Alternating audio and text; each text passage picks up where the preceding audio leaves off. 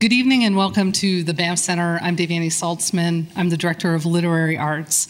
Before we begin, I'd just like to acknowledge that we are proudly located on the side of Sleeping Buffalo Mountain, which was yesterday formally renamed Sacred Buffalo Guardian Mountain.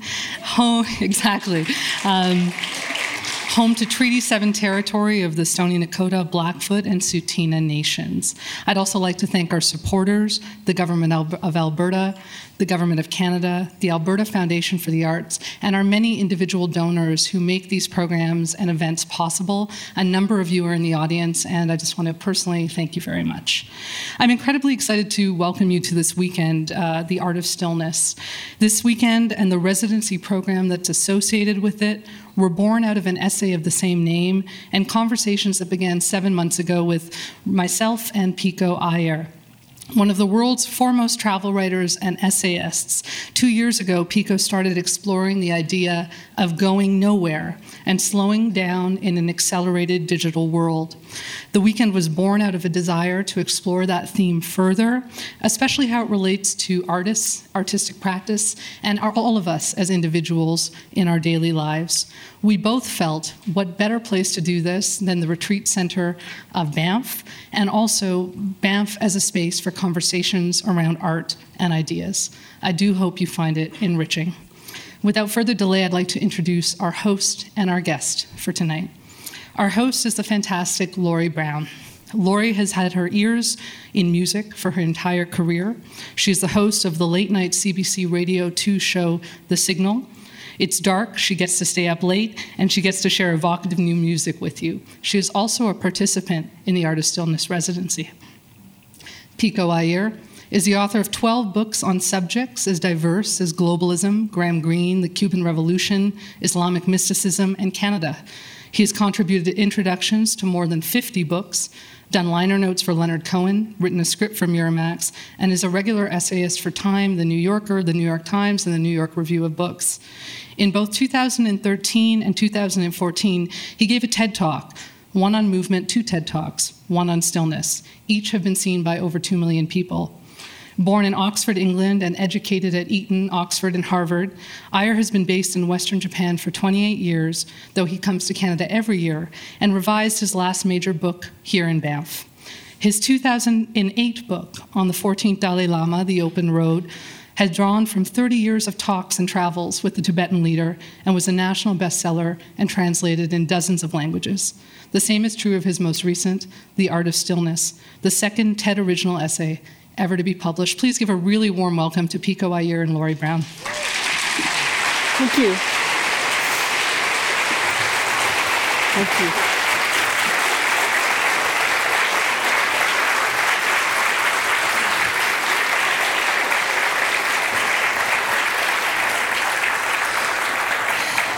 So even if you haven't read a book of Pico Iyer's, you have run into him in a million different ways, in a million different publications. This is the man who wrote The Global Soul. This is a man who has been called Thomas Merton on a frequent flyer pass. This man has traveled at jet speed for decades of his life, and he's here to talk about stillness. This requires a little investigation. So before we start to talk about de-acceleration, let's just get a sense at how fast life is, because I think it's a bit like asking a fish to tell you about water, because you don't know, because it's everywhere. How would you sum up the speed of life that we're trying to live at right now? It's the speed of light rather than the speed of life. I think that's exactly the problem, that we're living at a speed determined by machines. And I think I was saying to you earlier this week, it's hard for humans to live at a pace determined by machines without becoming machines themselves. I was just hearing about a teenager in California. This was many years ago, but they already found she was sending 10,000 texts every day of her life. And just this week, somebody gave me a really interesting article to say that even as recently as 2011, only 5 years ago, 1 in 3 Americans had a cell phone. And now I'm guessing it's 98%. So just in 5 years, everything is growing so fast. And I think we were feeling dizzy, some of us already, 10 years ago. So is it solely because of technology? You could blame airplanes, but since my life has been living on airplanes, I better not blame them. I think, yes, and the culprit is never technology, it's us. It's our inability to make discerning use of technology. So the devices are neutral. In fact, they've opened wonderful new universes for every one of us. And I daily think of all the things I could do that my grandparents couldn't imagine doing. The problem is that any of us, when faced with a tool, maybe turns it into a hammer instead of something softer. And I think what I notice mostly is that so many people are stressed. I mean, everybody here is really sensible, because if you're living in Banff, you've decided to surround yourself by clarity and peace. And so you've already found some of the solution to this. But, well, you probably know the World Health Organization not so many years ago said the health epidemic of the 21st century is stress. And I find with my friends or my neighbors, with myself, that they have, and we have, less and less time to tend to our kids, to be with our friends, to take care of the basic human stuff. When I get emails, half of them begin, I'm sorry, I don't have long to talk to you. And the other half begin with apologies that they haven't written for 27 months or something. And I was just actually in my quiet cabin in the woods here this morning, I was remembering how when I was working for Time magazine, in the 1980s, we had a fairly big staff, and we worked really hard until midnight every Thursday, until 4 in the morning every Friday. And we published about 40 articles every week. And they were very carefully proofread and fact-checked, and we thought we'd really exerted ourselves to bring out 40 pieces. And just a few years ago in Japan, by chance, I met an editor from Time magazine. I said, how are things? And he said, well, forget about the weekly news magazine, as it used to be called. It's the minutely news magazine now. And he said, we are responsible for 100 articles a day. And of course, the staff is much smaller than in my day. So we were already stretched to the limit. Now they're bringing out 17 times more articles with fewer people. And I don't think humans are able to do that. And I think whatever your line of business or even your line of passion happens to be, exactly the same thing is at work. And sadly, a couple of years after that, I picked up a copy of the magazine, and I found that that editor who'd said that to me was dead at 41, found in his health club. You know, he's doing the rowing, and he died at 41. And of course, that's a dramatic example. But I think all of us are aware that we're out of breath, and that the more we try to keep up with the world, the more we're falling behind. It makes me wonder, in 200 years' time, what historians will say about the information age that we lived in. How would you sum that up? They will say how slowly they were living, as we do when we look at the 1816. I mean, just one way or another, life and machines are accelerating, and they will have made their peace with it. They will have found ways of being at home in flying to Mars or whatever they're doing. I was saying just to you on our way into the stage that I think you and I are at a sort of transitional stage, because we grew up with one pace and now we're suddenly being jetted into another. So I'm not worried about our kids, because I think they will make peace with their devices the way you and I made the peace with cars and television and everything that seemed so anarchic when we were young. But I think it's those who are used to the 16 RPM record who are finding their lives going at 78 RPM, who don't know exactly what to do and how to respond. I mean, if I were asked to talk about the age of information, I would say it's the age when we know less and less about more and more. And sometimes the more we hear about other countries, for example, the less we know about them. And it's interesting that in the age of diversity and globalism, sometimes it's easier than ever to be more provincial and to be surrounded by people who feel like us and think like us and look like us. So even the age of information probably needs an asterisk. I mean, I was thinking also this morning, remembering when I was at Time magazine, that when I began writing and traveling in the 80s, really I felt that we were crying out for more information. None of us really had enough information about Tibet or Cuba or about our neighbors even. And we've gone very quickly from having not enough information to having far too much. And the great luxury in the old days used to be getting information, and I think the great luxury now is getting away from it. So that impetus for you to get on a plane and to go to places in the world and to write about those, you say it came from not having enough information. What else? What was it about you that made you want to travel the world and be in places that you knew nothing about? Well, I was a hopeless case from the beginning. I mean, even in my mother's womb, I was on a boat traveling between continents.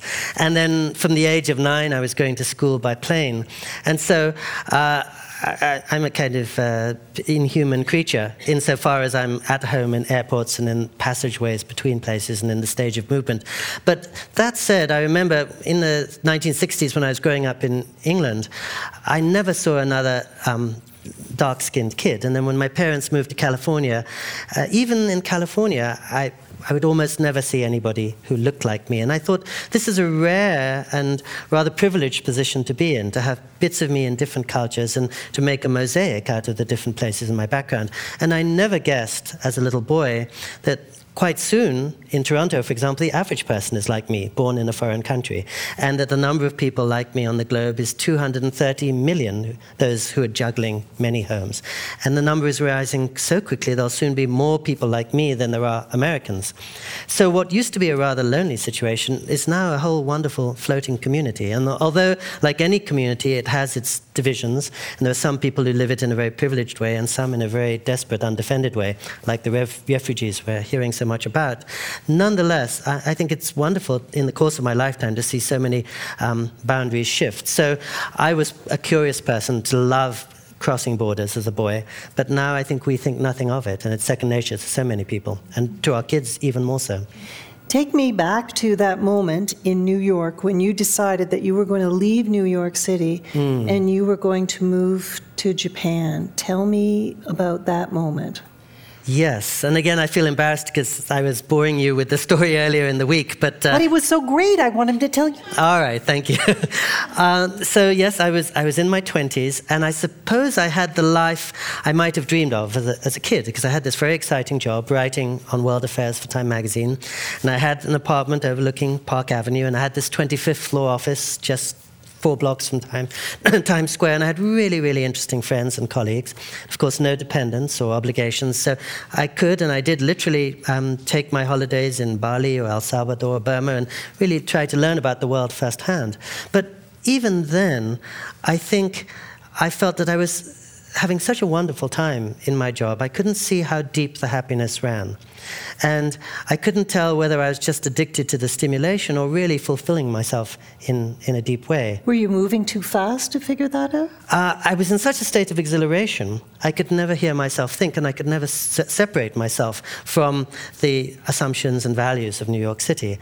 And I suppose a part of me thought, well, if I don't wake up, I will be 75 years old, my life will be ending, and I'll wonder if I've died never having lived, or only having seen this tiny, unrepresentative corner of the world. And so I thought, well, moving to a monastery in Japan, whatever happened would open a door to a radically different universe and take me somewhere that New York City never did. Were you scared to death? No, I was excited to death. And it's funny, just at the reception, I was mentioning to 2 new friends that the main reason I moved to Japan, and it's remarkable in retrospect, is that I was flying my first year in my job from Thailand back to New York City, and I had a 16-hour layover in Narita Airport near Tokyo, and just what no traveler wants, an enforced layover. And Japan Airlines put me up in an airport hotel, and I woke up the next morning and had breakfast, and then I saw I had 4 hours to kill before check-in. What am I going to do, I thought, in 4 hours? And I knew what airport towns were like. Hounslow, Inglewood, Queens, they're not the most sparkling centers of civilization. But there was a little sign in the lobby of the hotel offering a free shuttle bus into the town of Narita. And I thought, well, I'll probably never come to Japan again. I have nothing else to do. Why don't I take this bus? So I took it. 20 minutes later, I got off in this very narrow lane with a line of wooden houses with picture windows looking out on the first touch of red and green, rather like this, but red and yellow for the coming of the autumn, shoes laid out impeccably outside the wooden platforms. And I followed this riddle of small lanes up to what turned out to be a 1,000-year-old temple, one of the great pilgrimage spots in Japan. And I started walking around the temple and its huge gardens, which are like a park. It was a day in late October, mild sunshine, but the first pang and ache of autumn on the way and the end of things. And there were a few little kids there collecting acorns on a school expedition. And something in that scene so moved me that by the time I boarded the plane at 1:15 that afternoon, I decided to move to Japan. And one thing I thought about later is the irony that I had taken this wonderful trip to Thailand and Burma and Hong Kong and Macau, each of which had amazed me more than the previous place, and yet what turned my life around was just the unwanted layover.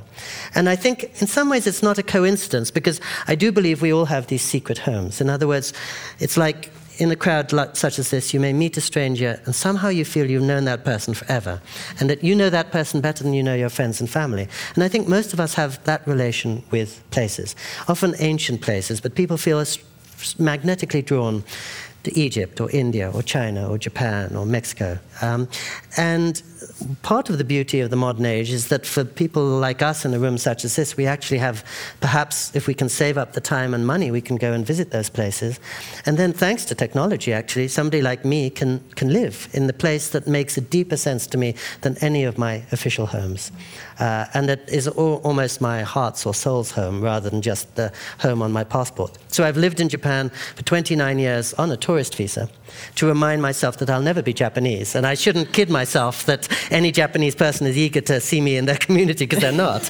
But as a tourist who's permanently bewildered and fascinated and moved by this place I'll never begin to understand, what could be better? And in my father's generation, had he been fascinated by Japan, he might have been able to save up for one trip. In my grandfather's generation, had he been fascinated by Japan, he might have been able to read a book or see early photographs of Japan. So I'm really grateful for what technology makes available to us. And just one thing to go back to the deceleration. Sorry for the endless answer. You weren't asking for it, I don't think. Or maybe you were. Yes, I am.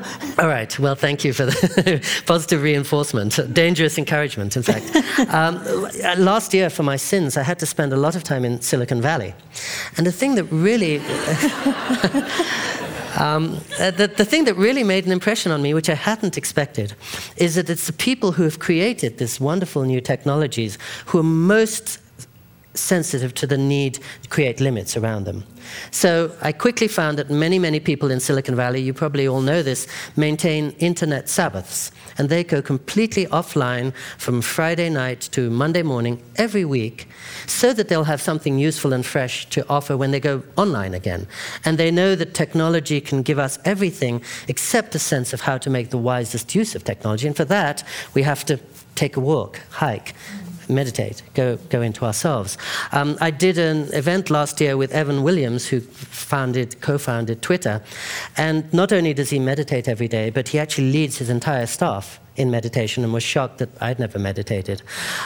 When I go to the Google campus, you may know that apart from all the famous meditation rooms and playgrounds, they actually have 1,000 yoglers who are people who have been trained on the Google campus to be yoga teachers, quite apart from the many yoga sessions they have. And one of my best friends in Google gave me this terrific idea that I want to steal, which is that when he's making his weekly calendar, he always makes appointments with himself. He knows that he has a very busy agenda, so from 3 p.m. to 4 p.m. on Tuesday, he'll make an appointment with himself, just to make sure he can catch his breath, collect his resources, remember what he cares about, and bring something to the person he's meeting at 4:15.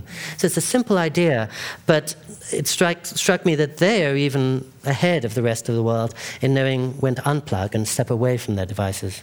Well, in making the shift to unplugging, would you read from The Art of Stillness for us about when you went to the monastery in Japan? Yes, and actually, yes, this is a monastery in California. Oh, okay. But that's all right. What happened was I went to the monastery in Japan for a year. I bailed out after a week, but I moved to a very small room without a private toilet or telephone. Okay, why or did bed. you bail? It was really hard work. I had imagined sitting in my office in New York City. A monastery in Japan is sitting and contemplating the moon and penning haiku.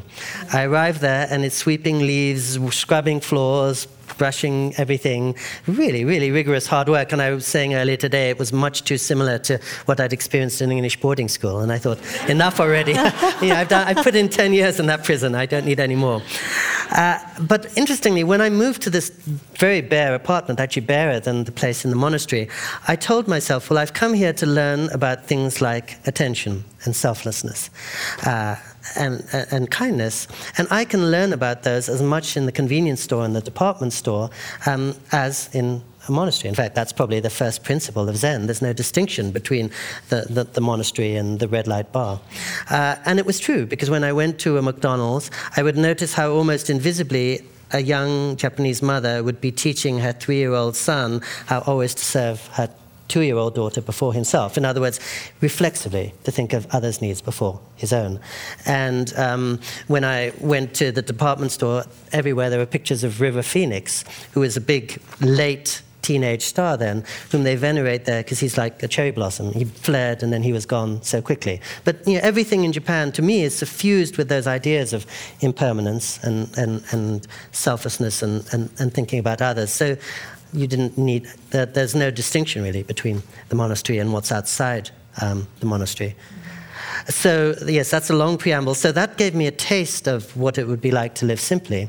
And then, like any fool in a fairy tale, having traveled to Kyoto and Tibet and many other really exalting, uplifting places to visit monasteries, I found my ideal monastery 3 hours up the road from my mother's house in California.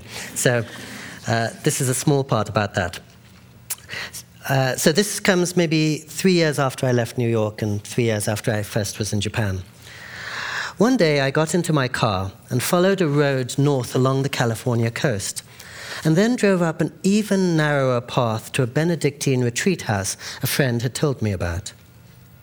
When I got out of my worn and dust-streaked white Plymouth Horizon, it was to step into a thrumming crystal silence.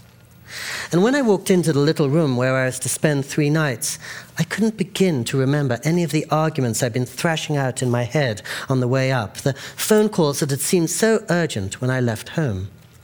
Instead, I was nowhere but in this room, with long windows looking out upon the sea.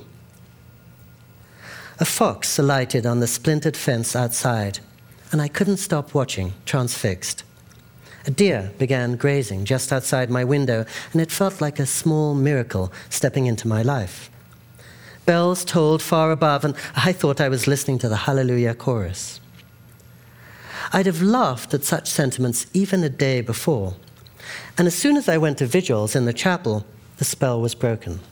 The silence was more tonic than any words could be. But what I discovered almost instantly was that as soon as I was in one place, undistracted, the world lit up, and I was as happy as when I forgot about myself. Heaven is the place where you think of nowhere else. It was a little like being called back to somewhere I knew, though I'd never seen the place before. As the monks would have told me, though I never asked them, finding what feels like real life, that changeless and inarguable something behind all our shifting thoughts, is less a discovery than a recollection. I was so moved that before I left, I made a reservation to come back, and then again for 2 more weeks. Very soon, stepping into stillness became my sustaining luxury. I couldn't stay in the hermitage forever. I'm not good at settling down, and I'm not part of any spiritual order. But I did feel that spending time in silence gave everything else in my days fresh value and excitement. It felt as if I was slipping out of my life and ascending a small hill from which I could make out a wider landscape. It was also pure joy, often, in part because I was so fully in the room in which I sat, reading the words of every book as though I'd written them. The people I met in the retreat house, bankers and teachers and real estate salespeople, were all there for much the same reason as I was, and so seemed to be my kin, as fellow travelers elsewhere did not. When I drove back into my day-to-day life, I felt the liberation of not needing to take my thoughts, my ambitions, myself so seriously.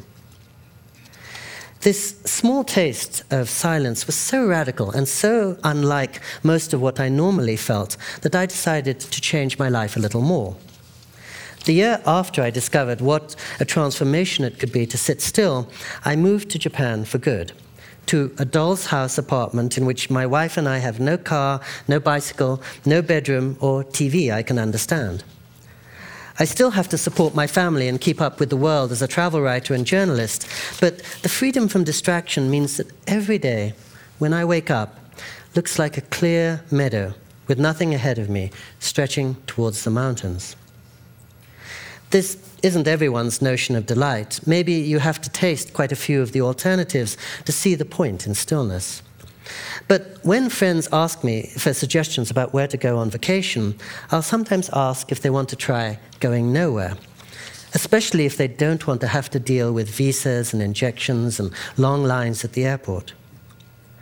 One of the beauties of nowhere is that you never know where you'll end up when you head in its direction. And though the horizon is unlimited, you may have very little sense of what you'll see along the way. The deeper blessing, as Leonard Cohen had so movingly shown me, sitting still, is that it can get you as wide awake, exhilarated, and pumping-hearted as when you were in love. Thank you. Sure. Thank you. There is a temptation to think that finding stillness and finding a place of stillness means shutting out the world. Yes. What does stillness have in it? Yes, thank you. I mean, I think stillness is about learning to see the world more clearly and love it more deeply. It's really about the coming back into the world. As I say, I can only go on retreat for 3 days, but those 3 days are fueling me for the next 3 months. And I think in some ways it's like building up your inner savings account. Last year, I haven't told you this, but last year I was asleep in my apartment in Japan one morning. Suddenly the phone began to ring. And no good news ever comes in the dead of night. So I woke up and I stumbled through the dark apartment. I picked it up and I heard a strange voice saying, "Pico Iyer, please." I said, "Yeah, that's me." He said, "Can I speak to Pico Iyer?" I said, "Yes." And he said, "You don't know me, but I'm a nurse in Cottage Hospital in Santa Barbara, and your mother has just had a stroke. And she's having a 7-hour operation 2 days from now. It'd be a good idea for you to come back." So, of course, I got on the next plane. I went back, and I spent the next 35 days in the ICU with my mother. She's fine now, but she was wavering between life and death again and again. And I'm really her only living relative. And so, as I was sitting there by her bed, of course, I was thinking, all the trips I've taken, all the books I've read, all the books I've written, none of that's going to sustain me or help her. The only thing that's going to be of any use to her or me is whatever I've gathered in silence, and whatever I've gathered inwardly, I suppose. That's the only resource I have to bring to the situation. And I mention it only because all of us have to deal with suffering, old age, and death all the time. And it's remarkable, just in the reception an hour ago, I was talking to somebody and she was describing how she had been through a 6-month meditation retreat and a course in death and dying. And right after that, at a very young age, she was told, "You've got cancer." And I think it seems like she's better now, but however that plays out, that 6 months is what's really going to help her for the rest of her life and help everybody around her.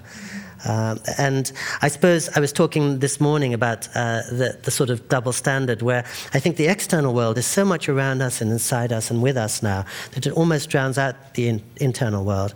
And it's easier evermore to think about external data and external resources and to forget that what really keeps us going in the end is something internal. You wrote about something that Leonard Cohen told you, which is we only have enough time for making a living. We don't have enough time for making a life.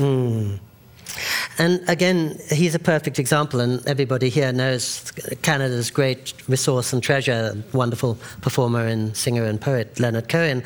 And I was lucky enough to spend time with him, as that excerpt suggests, when he was spending 5.5 years living as a Zen monk. And of course, it was really moving to see this man who had been a celebrity for 30 years, who could be anywhere, who could be doing anything, choose to spend all his days, in fact, scrubbing those dishes and wiping those floors. He didn't wimp out like you did. He didn't. He's always been hungry for nothing to touch. He's really got a rigorous commitment to discipline and order. 5.5 years, I was 1 week. And most of what he was doing was looking after his elderly teacher and everybody else in the community. And the first thing that made a big impression on me was that when I visited him, he was putting himself through 168 uninterrupted hours of meditation, 7 days and 7 nights of just sitting in the zendo, and occasionally breaking from his meditation to practice walking meditation, walking amidst the pine trees on what looked like snow-covered ground, very icy ground. And at the end of the retreat, he came down into my cabin, and he said, "You know, I'm 61 years old, and this is the great excitement I have found in life. This is the gorgeous and voluptuous entertainment that the world has to offer." And this from a man who had tasted clearly all that sex and drugs and rock and roll have to offer.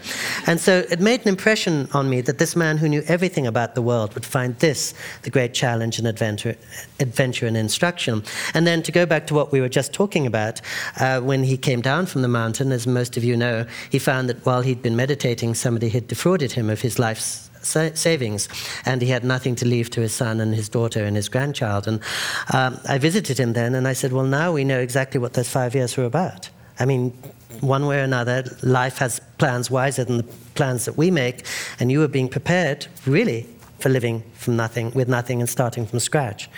And then I will embarrass Laurie, because backstage she just shared with me the most beautiful phrase, which is, some of you may have seen Leonard Cohen when at the age of 73, he started for 6 years giving concerts all around the world, 3-hour concerts in which he would run on stage. And Laurie said that she knew somebody involved in that tour, and really what Leonard Cohen was doing was treating the concert stage as a sacred space. And I think any of you who saw him there knew that what he was doing was to bring the stillness of his monastic cell and the monastery right into the heart of Los Angeles and New York and Paris and every other crowded, accelerating city. And when you saw him on stage, you would see that he would stand just like that. And he would bow again and again before his backup singers as if they were the main attraction. And that I think what really shocked people seeing him in his late 70s on that tour was that he brought a sense of intimacy and depth and wisdom that we're not used to seeing in the rock and roll arena. And so, exactly as you said, really, stillness of the mountain was a way station to what he was bringing back to share with all of us. And it is very intoxicating, and I find almost seductive to see someone who has that capacity around them, and that you sense that strength. It is, you want to be close to someone like that. Did you find that? Yes, and you were just saying backstage you've talked to so many people as an interviewer, and there's something really remarkable about him. And I think the most important thing I would say about him, from the little I've witnessed, is that whenever I visit his house, I've never met somebody, with the exception of the Dalai Lama, so kind, so modest, so attentive. It's a remarkable thing that he has somehow dismantled everything that the world associates with Leonard Cohen or being a celebrated rock star and poet, and has turned himself into this invisible agent of service. You really feel, and you were saying the same thing, that when he's with you, all his attention is on making you feel comfortable and putting you at ease. Mm-hmm. All right, well, we were talking about Leonard Cohen. Tell me about what the Dalai Lama taught you about stillness. I've been very lucky that I've known the Dalai Lama for 42 years now. My father was a professional philosopher and was interested in many religions. And so as soon as the Dalai Lama came into exile in 1959, my father sailed all the way from England, where we were living, to the Himalayas to meet the Dalai Lama. And so I really was lucky to inherit that connection. But nowadays, for 8 straight Novembers, I and my wife travel with him every day as he travels across Japan each November, and we're as close to him as we are to you. So for his entire 8 hours of his working day. So we not only have lunch with him every day and attend all of his public engagements, but he's kind enough to allow us to sit in on all his private audiences with old friends and other religious teachers, scientists, sometimes heavy metal rock and rollers. And one of the things that's so remarkable, you all know about the Dalai Lama's attributes, and before I began a book on him, I was a little apprehensive, and I thought, I hold this man in high respect. Maybe looking at him really closely for 5 years, I will be disenchanted a little, or something will fall off the image I have of him. And the more I watched him, the more stunned I was and impressed I was by him. But one of the things is that when we come down from his hotel room in the elevator to the hotel lobby, of course there's a sea of people waiting to descend on him, asking for his blessing, asking him these urgent life and death questions, wanting a photo with him. And he will attend to every last 11-year-old child as if he were listening to the Buddha. I mean, he absolutely listens to the person. And then we're with him, as I say, for every minute of his 8-hour day. And it's an exhausting day, as you can imagine. And quite often his hosts will say generously to him, well, if you'd like just to take 10 or 15 minutes to gather yourself, to be quiet for a while. He'll say, no, we must all be together. So he never takes a single break throughout the day. And at the end of his day, he's 81 years old. I'm 22 years younger. I am exhausted just from watching him. And he has given everything of himself every moment. And he does that day after day, flying huge distances across the planet. And I think part of that is his temperament. Part, clearly, is his training and his monasticism. But another part is that every day at 3 a.m, while I'm fast asleep and only have my buffet breakfast in mind, he is meditating for 4 hours. And so by the time he comes out into the world at 8:30, he's done 240 minutes of gathering himself. And clearly, so you couldn't have a more visible testimony of what really disciplined meditation does than Leonard Cohen on the one hand, a man of the world who became a monk, and the Dalai Lama on the other, a monk who's really become a great friend to everybody in the world. And just as you were saying earlier, as some of you know, while the Dalai Lama is doing his first 4 hours of meditation, he also is listening to the BBC World Service. And he once told me he was actually addicted to it. He said if he's traveling and he can't listen to the news, he really feels as if something fundamental is missing from his day.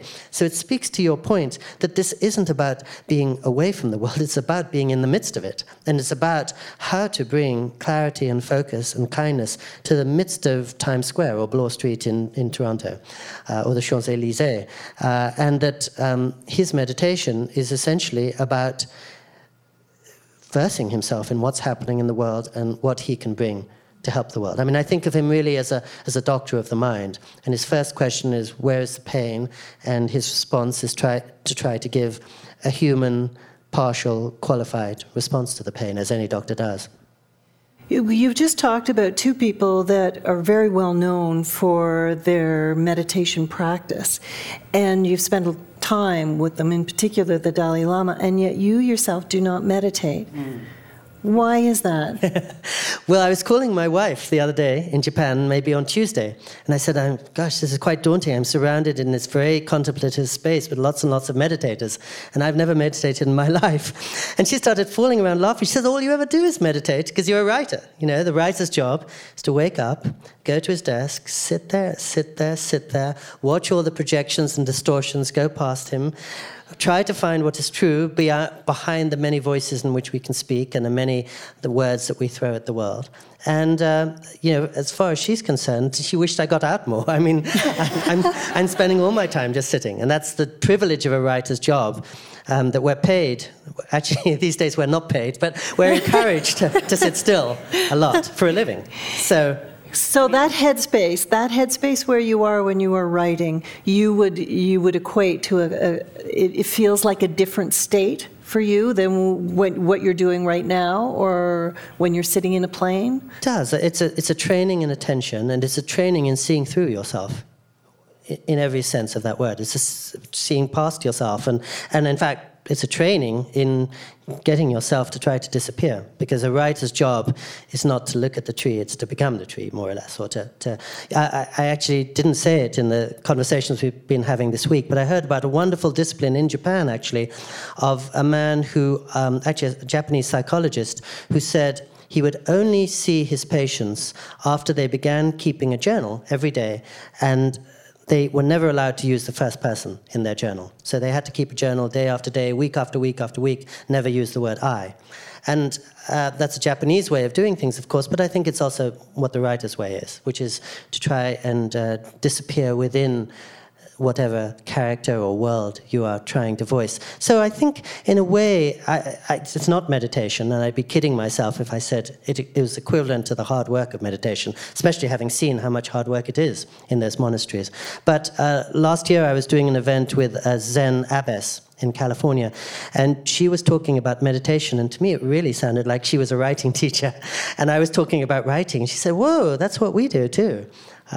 So they're not a million miles apart, and that's not peculiar to writing. I think whatever your calling, your job is, probably involves a great deal of concentration and trying to get yourself out of the picture. And in some ways, many a job offers us that opportunity if we choose to take it as such. Mm-hmm. The things that are inside stillness, you wrote about silence. Is silence a big part of what we need to decelerate? Well, silence, I think, is probably my teacher in life. Yeah, I'm not a member, as I read, of any spiritual order. I don't have a human teacher. But when I went to that monastery and I saw how silence made a mockery of so much that I considered valuable and cut through so much, and I felt that just the process of stepping into silence could probably be cleansing for many people. And of course, that's not to underestimate the terror. And you delivered and shared with us a lovely piece the other day about how meditation is not about being above the clouds, sitting cross-legged in this blissful state. It's about the torment of being in a beehive and all your shadows and your demons are chattering in your head. That's stillness. Well, silence too, I think. But I would rather look at those demons and shadows in that setting than on the 405 freeway in Los Angeles. In other words, if you don't get past your shadow by running away from them. You only work through your problems by sitting with them. And I would be much happier sitting with them in a monastery, in silence, in a meditative practice, than trying to do it between a cell phone call and an email. Silence, I think, is a sort of journey into the wilderness, and lots of things you want to push down come out. But that's the beauty of it, because, again, I think it prepares you better for sharing the best part of yourself with everybody else. And I think the beauty of silence, for me, is non-denominational. I think the most impressive people I've met in my life, like the two we've been talking about, are very seriously committed to a religion. But for those people who don't always have the courage to commit themselves to a religion, the beauty of silence is that it can perhaps restore and guide you in as a step towards what full religious practice does. It's a non-denominational teacher, and it makes texts and doctrines seem much less important than something else. I was sharing with you and some of the other people here that one of the beauties of when I visit Leonard Cohen in his house in this broken, desperate part of Los Angeles, where there are bars on the windows of the houses and even the pizza delivery places won't go, is that sometimes when his friends visit, or even an acquaintance like myself visits, he'll take 2 chairs out into his small garden overlooking a tidy flower bed and overlooking the street, and just sit there, absolutely silent, 10 minutes, 20 minutes, 30 minutes. And I think that's because of his wisdom, that's a deeper kind of communion than any small talk or most of the words that we would be exchanging. It's in silence that we come together. You were saying backstage that you and many people find it strange that my Japanese wife of 29 years speaks limited English and I speak more limited Japanese. But for everything essential, we've never had trouble communicating. And in fact, it's a freedom and a relief to be away from words, because words can so often be used as weapons, as smokescreens, as diversions. They can be a cruel part of the games that partners play. And it feels like a much more transparent communication, because when I'm talking to her, I really want to get the meaning from me to her, and she too. And there's a clarity in that I find quite tonic. Can stillness be a place that is beyond language? It is. I mean, I haven't really distinguished, as you can tell, between stillness and silence. But I think the best part of us is beyond language. And I was thinking just yesterday in my cabin that words, by definition, can't express the essential things of life, because the essential things of life, by definition, are beyond words. falling in love, faith, terror, wonder. I think it's really hard to put words to any of that. And as a writer, what you're really trying to do is actually put silences, blank spaces to that. In other words, if I were to try to evoke terror right now, I wouldn't describe how a forest fire was raging towards me in the hills of California, but I would try to be much more haiku-like. One sentence here, one sentence there, and then the reader fills in the terror. She has to bring the terror to it. I can't impose it on her. Mm.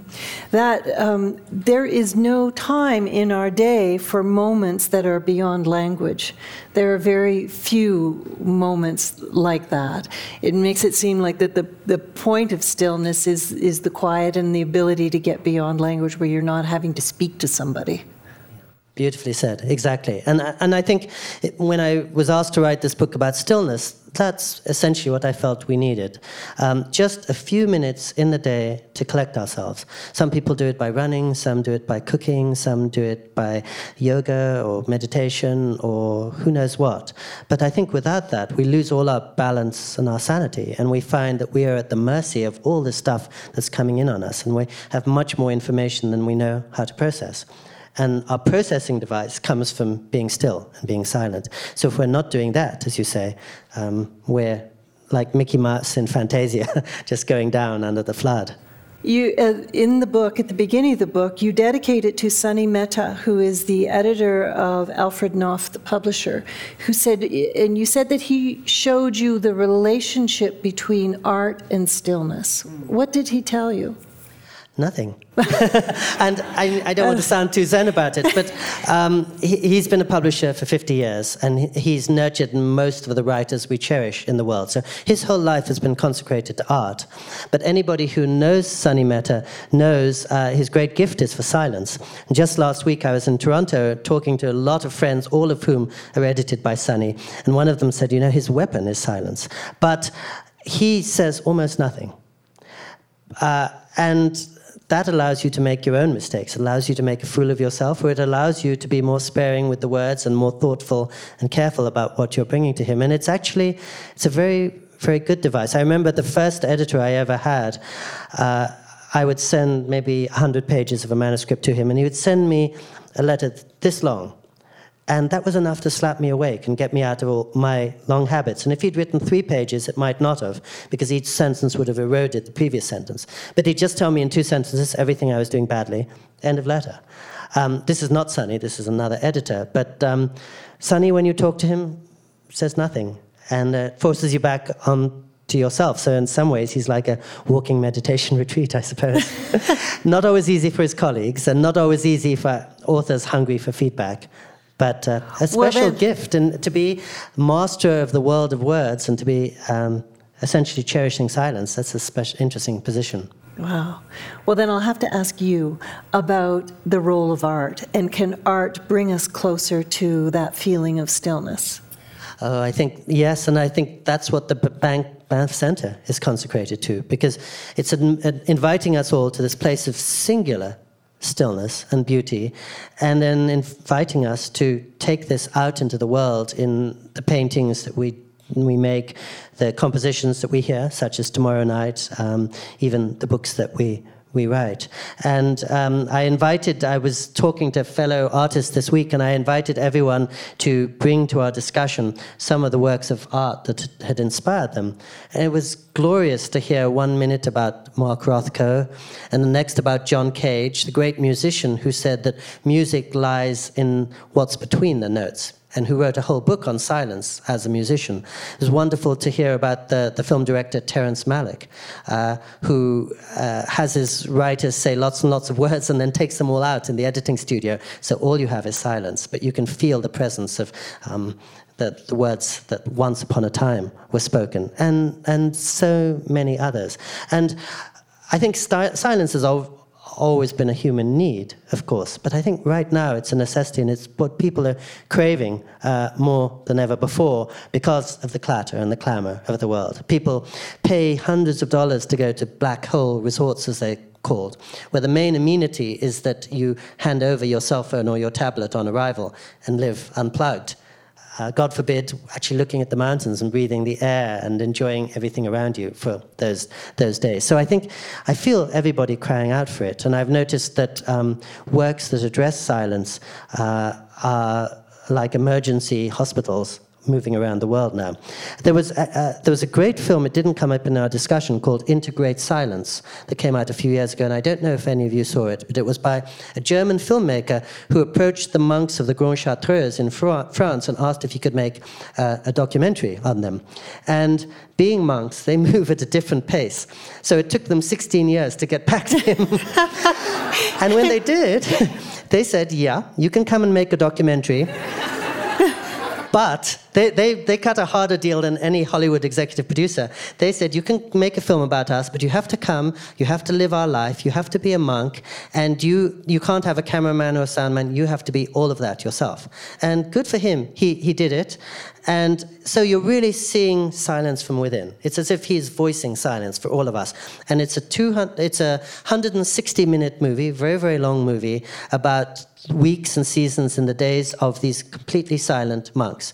So you will have a scene of 2 minutes of a monk meticulously cutting some cloth so as to repair his robe. And you'll have another scene of 3 minutes of them very, very carefully baking something or tending the garden. And I was actually sent this DVD before it was released and asked to write something about it. And I was very, very moved by this. But I thought, if there's a definition of a hard sell, it's a 150-minute movie about silence and monks doing nothing. Which it is. That's not an exaggeration. Again, some of you may have seen it. When it opened in New York, it became a sensation. The New York Times said it was extraordinary. Variety acclaimed it as one of the best films of the year. It played and it played and it played and it played to sell out crowds. They extended the run month after month. There was actually an item in the New Yorker Talk of the Town section about this phenomenon. And to me, it was just a small reminder that if there'd been a film about noise there, I don't think it would have had the same effect. We have plenty of that already, but something in us is longing for that. That's the great need that is waiting to be fulfilled. And I think an artist, and I think we're going to hear this tomorrow night, who really wants to speak to the deepest part of people, now more than ever, is going to be working in silence. Mm. It almost feels like pursuing stillness at this moment in time, it almost feels subversive, because the whole world is seemingly against us. I am pleased to be able to bring up The Wizard of Oz, because I think any evening that has a little Wizard of Oz in it is important. But as I read in the book, can you tell us what Dorothy has to tell us about stillness? To be honest, I can't, because I can't remember the epigraph of the book. And I don't have the book If I ever go looking for home again, I'm never going to look past my own backyard, because if I haven't lost, if it's not there, then I haven't lost it in the first place. Something like that, right? I'm so glad I couldn't remember it. You delivered it much better than I could. That was wonderful. It's going nowhere. Yeah, no, absolutely. And no, I loved the way what you said about being revolutionary in its way. You began our conversation by invoking Thomas Merton, the great Cistercian monk, and he always, again and again, in the 1960s, said, we are the real counterculture guys, the monks, because we're moving in exactly the opposite direction from the rest of society. We're the radicals and revolutionaries who are choosing to live on the margins, precisely because the margins are where all the open space is. You know, the central text, there's not much you can do with it except cross it out. But in the margins, that's a huge field in which the imagination and the voice and the silence can run. So yeah, it is going against the stream a bit. And when I come, for example, to the Banff Centre and I tell my really gracious hosts that I don't have a cell phone, I'm not necessarily doing them a kindness, and I do feel a little guilty. And I am made aware that I'm going in towards the 13th century as everyone else is racing towards the 22nd. But it's only because I'm responding to a necessity. I mean, I feel that if I want to be a healthy person, I mean, I think it's basically about health and happiness, which is what we all need. And for me, that comes with having as few distractions as possible and as much space to offer something to people around me. Can I ask one thing? Because you know, you're so generously asking me questions. You have made great investigations into silence and darkness and solitude, and every evening you share with the whole of Canada, including many people here, your journeys into darkness. And I wonder how they have evolved in the years you've been doing this. Well, working on late night radio, I'm very aware that people are always trying to make their transition from day to night at that time of night. And I find it, the more I think about it and read about it and experience it myself, I know it's a difficult transition for us to make.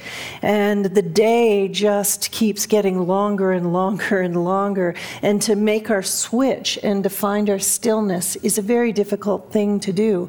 And so on my radio show, I try to help people make that transition and to shut the day down and start the night, because I think that the night has so much potential, and it can be a very comforting thing if we allow it to be the night and to not let the day creep into our night. But it's a very hard transition to make. So that's why I loved your book, The Art of Stillness, and why I wanted to come to Banff, because I think that we all want to investigate more about this kind of life, and we know that we need it, and that's why we're all here.